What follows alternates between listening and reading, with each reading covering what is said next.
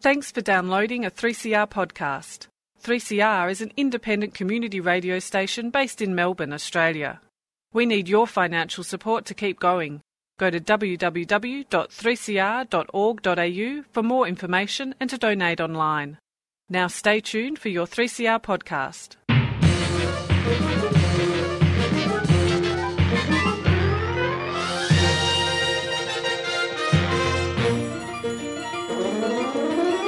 Hello and welcome to another smashing episode of Lost in Science. So we are going to be, smashing some science. Banging those rocks and seeing what comes out. Joining me is the effervescent, Claire. How are you, Claire? Hello, Chris. Glad to be referred to as effervescent on the radio. Fantastic. I'm doing well. How are you?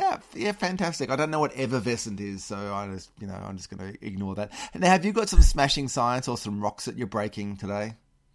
Well, I don't know about rocks, but I do have some turd science today. So, okay. Let me backtrack here. Not necessarily turd science, but we will probably cover a little bit off on turds. It is some flushing facts. Ooh. I have recently, as you know, been changing a lot of nappies for the past 9 months and was surprised to learn that a few other parents that I know flush the bamboo liners in their cloth nappies. And that got me researching whether that was actually possible and the whole sort of debate about what you can flush down the toilet and then more broadly what you can pour down the drain because, often out of sight, out of mind, we use the sink and the drain and the toilet as a bit of a bin disposal unit, which is good for some types of disposal, i.e. turds, but not good for other types of disposal. So I'm going to bring us a refresher on some of those, what you can flush, what you can tip down the drain, and why it's important not to put anything else down there. Great. This sounds like a very important story with a lot of practical advice, but I just can't get my head around now the idea that number 2 is the turd number. Think about that, if you will. Oh, yeah. Can't forget. Never forget. Speaking of things that you can't flush down the drain, Stu, what have you got for us today? Doubts about whether I like being introduced that way, but I'm actually going to be talking about another thing that, is apparently unflushable. I'm going to be talking about UFOs. Oh. Oh. Unflushable objects. Yeah. So look, it was World UFO Day last week, and I know. Was it really? I know you were both fully aware of that before I just mentioned it, but yes, it was World UFO Day. I didn't see anything. Nothing you could identify? No, just a few blurry pictures. Yeah. So, look, I just thought it was a timely moment, and there has been a lot of stuff about UFOs and UAPs, which is the new term that we're being encouraged to use. There's a bunch of stuff got released by the Navy in the US, and there's all sorts of things going on about it. But I just thought I'd have a bit, in deference to the World UFO Day, which I think is a bit of a not a joke, not a scam, but it's not exactly science. But I thought I'd have a look into it anyway, just for fun. Great. Well, this is like a fantastic variety on this show today. So look, keep watching the skies, keep watching the sewers, and on with the show.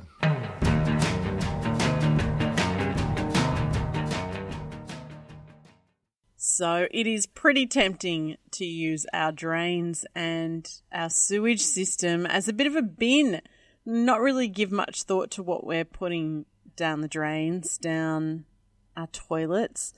Maybe you're tempted to pour down used cooking oil or down the sink, or, turn on the tap. It just removes all sins. It just, Ask Pontius Pilate. Or maybe, I don't know, maybe you've got a half-used tin of paint in the cupboard that, you know, you've been tempted to pour down the drain, or maybe you've been flushing wipes or bamboo nappy liners, or maybe you've been flushing the cat poop down the litter tray. Well, this week, you know, if you relate to any of those, boy, I've got the lowdown in the ground for you. I've got I don't know if that pun works, the lowdown on the ground, just in the ground, under the ground. Just go with the flow, Claire. Just go with the flow. Just go with the flow. Oh, gosh. Because, you know, all those habits, they can cause big problems in your house. They can cause problems in your backyard. So let's have a look. And first of all, let's have a look at the things that can go down your drain, that you might pour down your sink, that might cause problems. And according to some water utilities, the worst thing that you can pour down your drain is fats and oils. Oh. Now, yeah, it's the worst thing. And, you know, fats and oils, they do not mix with water. They are, as we say in science, immiscible. But you know how it is when, like in the cooking oil, it's nice and hot and it flows really easily. It does flow really nicely, doesn't it? And it's like... It's tempting. Yeah. Yeah, it is tempting. This is how we get fatbergs, guys. This is how we get fatbergs. And when they're hot, they pour very easily. But down the sewer pipes, they cool down. They cool down very quickly. And it's very cold down there because there's not a lot of heat. So what ends up happening is oils do not mix with water. They do not dissolve. And they end up cooling and solidifying. And like Stu just said, it spells disaster and the fatberg. It spells Fatberg, fatberg. It's actually quite a serious problem. It's estimated about 30% of sewer blockages are due to fats and oils. And yeah, what we mean by fatbergs is all these oils, fats and greases, they combine with other materials down that might go down the sink or down the toilet. I'm talking all the gross things you can imagine. So if you don't like, you know, imagining gross things, then maybe tune out for the next 10 seconds. But imagine all of the waste of your hair and flushable wipes that aren't actually flushable combining into a giant monstrosity that is a fatberg. You know, there's fatbergs that have been bigger than buses, bigger than houses. And don't forget all that other gross stuff in there, like skin and all of the other bits of your body parts that end up down the drain. It's a whole lot of gross stuff that somebody has to go and unclog.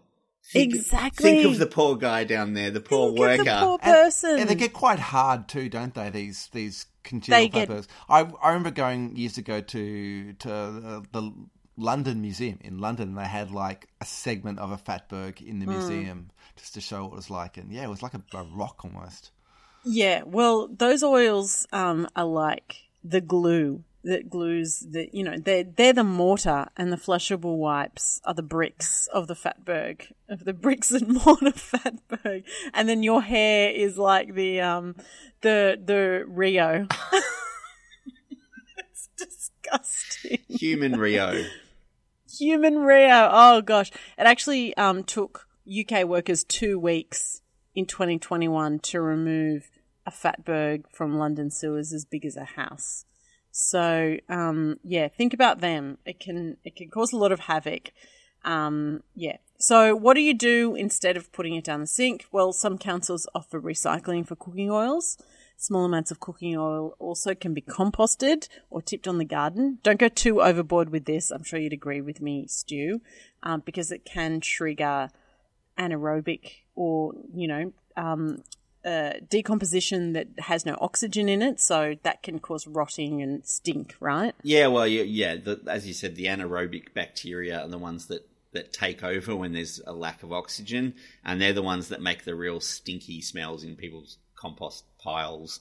Yeah. And you know, even worm farms, if you don't have enough worms in there, can suffer from the same thing. So it's not advisable. And it also forms an impenetrable layer because it doesn't mix with water. So if you pour it on your soil, Water can't soak into the soil. It can't get down to your plant roots and things. So really the best idea is to put it into the landfill, unfortunately. We don't like more landfill, but it is better than going down the sink, and it's better than going in large quantities into the soils. So up next, paint. Old paint. I'm sure everyone's got half a tin of old paint lying around. How do you get rid of it? Water services say all paint, all oils, lubricants, pesticides, thinners, none of that should go down the sink. They contain hazardous chemicals. They can cause sewer pipe damage, environmental pollution, create fumes that are dangerous for people who work down in the sewers. So, people who are working in the sewer system, they have to squeeze into incredibly tight, small spaces, and the quality of air that they breathe down there is, it reflects what people are putting down their sinks and flushing down the toilet. So some of the chemicals all of the chemicals that you pour down there will end up in the sewage system, and if they are reactive chemicals, some of them may be, especially if they're, paints and pesticides and all that sort of thing, they can create explosive conditions. So yeah, sewage workers have been killed from dangerous fumes.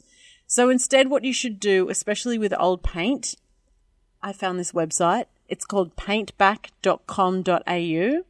It is a free service across Australia. And you find your nearest location. You just put in your address, find your nearest location, and you can drop off your old paint for no charge. So that was paintback.com.au. So there you go. All right, so that's things you shouldn't pour down the sink. Now to the drain, to the flushing. And first up, as a community service announcement, I want to reiterate just what the water treatment professionals tell us. There's only three P's that go down the toilet. 3 P's. Well, 3 letter P's. That is pee, poop, and toilet paper. Toilet paper. Anything else and you risk of clogging up the sewage system, and creating health hazards and environmental issues. So things like those so-called flushable wipes that are not actually flushable, but also other non-flushable objects. So something that I've come into contact with over the last 9 months are bamboo liners in cloth nappies. Yeah. Now, these bamboo liners, some companies advertise that they are able to be flushed down the toilet. They're not actually wipes, they're these liners. And it's questionable, considering they're pretty solid. They're made out of bamboo fibres and they don't break down in water. They're not part of the 3 Ps. So after a bit of research, it really does look like, no, they're not flushable. They're just like any other wipe. Don't put them down the toilet. The only difference with the bamboo liners is they are compostable. So you can put them in your compost, but do so only with the pea-soaked ones. Don't do that with the poop-soaked ones. Because poop in human compost is a no-no. Unless you're really set up for that, which most of us aren't. And then the last thing to mention here is cat poo. Now, some people teach their cats to poop in the toilet or empty the poo from the litter into the toilet. And a quick research of this seems to be that judging that the experts say that is not cool. And it's mostly for health and safety reasons, specifically potential transfer of a disease we all know and none of us love, toxoplasmosis. It causes issues with pregnant people. It's a really nasty one, and it's transferred through cat poo. So because it is an issue and can get into the system and can end up either out in the water or even some people suggest maybe in marine mammals. The best advice is don't flush your cat poo down the toilet. Just put it into the bin, same as your dog poo. And remember, if you are unsure about, flushing or putting anything down the sink, it is best to err on the side of caution, put it in the trash, and then, we can ensure that our wastewater management systems thrive, leaving us all with a flush of pride. Science and technology must be absolutely mind-boggling. Of course, it's mostly on the theoretical side. Well, so far. Across Australia on the Community Radio Network, you're listening to Lost in Science. Now, did either of you do anything for World UFO Day? What day was it? It was Sunday, the 2nd of July. I have to say, it just passed me by, like all the UFOs out there, no doubt. I'm sure I watched the sky at some point, but yeah. I didn't either. Well, I did watch the end of a new episode of Star Trek, but not because it was World UFO Day, just because I was going to do that anyway. And that was a weird time travel story. It wasn't even in space most of the time. So anyway, 2nd of July is apparently World UFO Day, except for people who interpret things in another way. Then World UFO Day is on June 24th. So, but the official World UFO Day, according to the World UFO Day organization, or as I call them, WUFODO, is the 2nd of July. And they would know because, well, apparently because they made it up. Sort of. I mean, the 24th of June 1947 was a famous UFO sighting in the post-war period that was widely reported in the media at the time, made by a pilot called Kenneth Arnold. And if you've ever done any reading about UFOs, you would know the Kenneth Arnold sighting, Washington State in the US, 24th of June 1947. Now, the 2nd of July is the supposed date of the Roswell, New Mexico incident, which also gave rise to lots of publicity. And again, if you've ever read anything about UFOs, you will have come across some stuff about Roswell when it was claimed that a spaceship crashed in the area on that date. I think you can't go skip past, literally, the Kenneth Arnold one without explaining out the significance of that particular sighting. Absolutely. So the Ken Arnold story is where the term flying saucer seems to derive from. He said they move like saucers skipping over water, is how he described them. So it wasn't the shape, it was the movement. And I know too much about this subject, it seems. Well, you've obviously read a lot about the Ken Arnold story. Now, the stated goal of World UFO Day is to raise public awareness of, I quote, the undoubted existence of UFOs. And also promote discussion of possible alien life visiting Earth. Now, I'm going to be pedantic here. This might be a shock to you both. And come right out and say that nobody can deny the existence of UFOs. The giveaway is in the name. They are unidentified flying objects. That they are unidentified flying objects is not in any doubt, which is to say nobody can say for sure what they are, which is why they are unidentified. Identifying UFOs as something else means they are no longer eligible for the title, and it makes the day seem a bit redundant, I think. Now, got us on a technicality, Stu. Technically correct, the best kind of correct. Now, recently official documents have stopped referring to these sightings as UFOs, and instead we're all advised to call them UAPs, which covers a whole lot more stuff, I think, than unidentified flying objects. Unidentified anomalous phenomena. And I reckon somebody wrote that as a joke because that's a tongue twister. Try saying anomalous phenomena 10 times really quickly. I think one of the key things is that it's not 100% sure that people are seeing objects. They're seeing something in the sky. And like, for instance, sometimes people see the moon or the planet Venus and, mistake that for an alien spacecraft.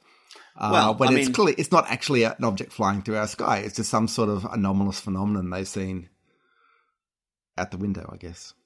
Yeah. And that's it's kind of a better description of an undefined sighting, I suppose. Mm-hmm. And again, I would have to say this is undeniably something that gets reported often. So unidentified anomalous phenomena are definitely real. People see things they don't understand all the time and frequently ask other people who might be able to explain them, or they might not be able to explain them. But often they can be explained. I just want to refer to Michael Shermer here, who is an author and publisher of Skeptic magazine, which looks at extraordinary claims on the basis that extraordinary claims require extraordinary evidence. And he makes a case for jumping from unknown or unidentified objects or phenomena to what he calls completely ridiculous alien piffle, or crap for short. And the point he's making is that not having a satisfactory explanation for something doesn't really allow anyone to assume they know the answer to something otherwise unexplained. And this is why reports of UFOs and UAPs are a real thing. They happen all the time. But any suggestion they're aliens is kind of baseless supposition. Just because you saw something doesn't mean it is what you reckon, especially if you can't explain in what way that would work. Now, just on this subject, you might be familiar with the Drake equation. Obviously, we've talked about this before. It's probably one of the most famous equations. It is an equation that was formulated in 1961, basically to try and help get the SETI program off the ground, the Search for Extraterrestrial Intelligence, and involves a series of factors multiplied together to estimate the number of alien civilizations who might be transmitting radio signals into space. Because currently, we got none. We got nada. We got nothing. No alien civilizations have transmitted anything in our direction that we ever picked up. So if we look at aliens visiting Earth, that would require a completely different set of factors. Even us Earthlings have been transmitting longer than we have been spacefaring creatures, and even when we've got to space, we haven't actually gotten very far. There's certainly no interstellar transport realistically on the horizon, so we can't really give a figure for that. How long between inventing radio signals and getting interstellar travel is anyone's guess. We've got a sample size of 1, and so far we've got zip on that as well. So Frank Drake himself puts the number of transmitting societies that are detectable at about 10,000 in the Milky Way galaxy. And this is based on a lot of assumptions. In fact, the whole equation, anytime someone works it out, is based on assumptions, because most of this stuff we've only got a sample size of 1, which is us, to go on. We have got no comparison. But he's assuming that one civilization comes online a year and they exist for about 10,000 years. And by his calculations, there's about 10,000 transmitting out there. But of course, these are just assumptions. And all those signals have to travel from wherever they are in the galaxy to us before we can detect them, which in a galaxy over 50,000 light years across is potentially a very long way. Some of them will definitely have stopped transmitting before their signals reach us, based on a figure of 10,000 years. So this is quite aside from the reality that sending signals through space at the speed of light is actually a lot simpler than sending objects through space at anything approaching the speed of light, and certainly a lot simpler than sending objects capable of carrying intelligent life as we know it anyway. But I think the biggest problem with the idea that advanced alien civilizations are visiting Earth is the lack of physical evidence. There's a lot of people who have theories. There's a lot of versions of cover-up stories, but they make very, very little sense. We've got lots and lots of objects in space. We've got lots of detection devices in space. We've got lots of countries who are space capable. We've got lots of companies who are space capable. It would require all governments of all political persuasions and every private company with space assets to agree not to tell. And personally, this is just my personal opinion, I just don't think people have it in them to do that. People are terrible at keeping secrets, and that's one of the reasons why I don't think there is a massive cover-up. People always want to score points off each other, especially political points. It'd be so easy for someone to just say, look, here it is, here's a spaceship from wherever, or a part of a spaceship or whatever. But no one's ever done that.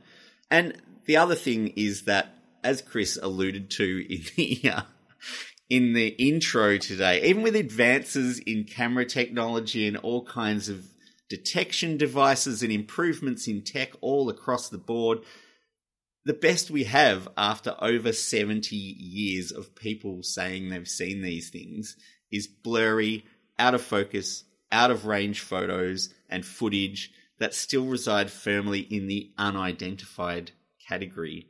And until the phenomena are explained, then I think alien visitors have to remain at best in the maybe basket. So, like, a couple of things here. I just want to, I'm not at all saying I disagree with you. I'm going to be the devil's advocate or the ET's advocate here. Like, but, you know, you said that this World UFO Day was based on the date of the Roswell supposed UFO crash. Now, I guess what I'm saying is that you say, well, you know, there is no physical evidence that has, you know, couldn't cover it up. But people are pointing to, say, actual events like this and saying, well, here is an actual event that we know of that was covered up. You know, what do you have to say to those kind of claims? Well, I think on the case of World UFO Day, I think WUFODO has a vested interest in keeping World UFO Day going, for one thing. And look, of course, I'm not going to deny that governments are secretive, especially about military technology and things like that. And that is a very simple explanation for why there may be mysteries. And it was near a military base as well. So, you know, I think those kind of simple explanations. One of the questions I heard someone raise recently is that if aliens are here and they don't want us to see us, don't want us to see them, they would almost certainly have the technology to do that because we have the technology to do that. And if they do want to be seen, why are they not making themselves more obvious than random blurry photos in bizarre locations? I think that's a pretty good argument as well. I think, you know, certainly governments do cover things up and they're certainly secretive about military things, but I think other governments are trying to break each other's secrets all the time. And the fact that none of them have done that, especially during the Cold War, which was probably the peak of espionage in the last, 100 years, that nobody's still got any evidence for either side. I don't know. It just seems a bit unlikely to me. Well, we've all seen, many people probably see Men in Black where they can erase people's memories. So, I guess you could explain it that way. Yeah. I mean, if the aliens don't want us to know, then why do we even remember? And that's it for another episode of Lost in Science. Lost in Science is recorded for 3CR in Melbourne on the lands of the Wurundjeri people of the Kulin Nation, and it airs across Australia on the Community Radio Network with the support of the Community Broadcasting Foundation. We would love you to get in touch with us. You can email us at lostinsci@gmail.com, or you can find us on Facebook, we're Lost in Science on 3CR, or on Twitter, where we're at Lost in Science 1. You can find us on your favourite podcast app, where if you get the chance, please give us a good rating and review, as that will raise us up in the search rankings so other people can find the science. Or you can listen to us however you listen to us now, where at the same time every week, Claire, Stu and Chris get Lost in Science!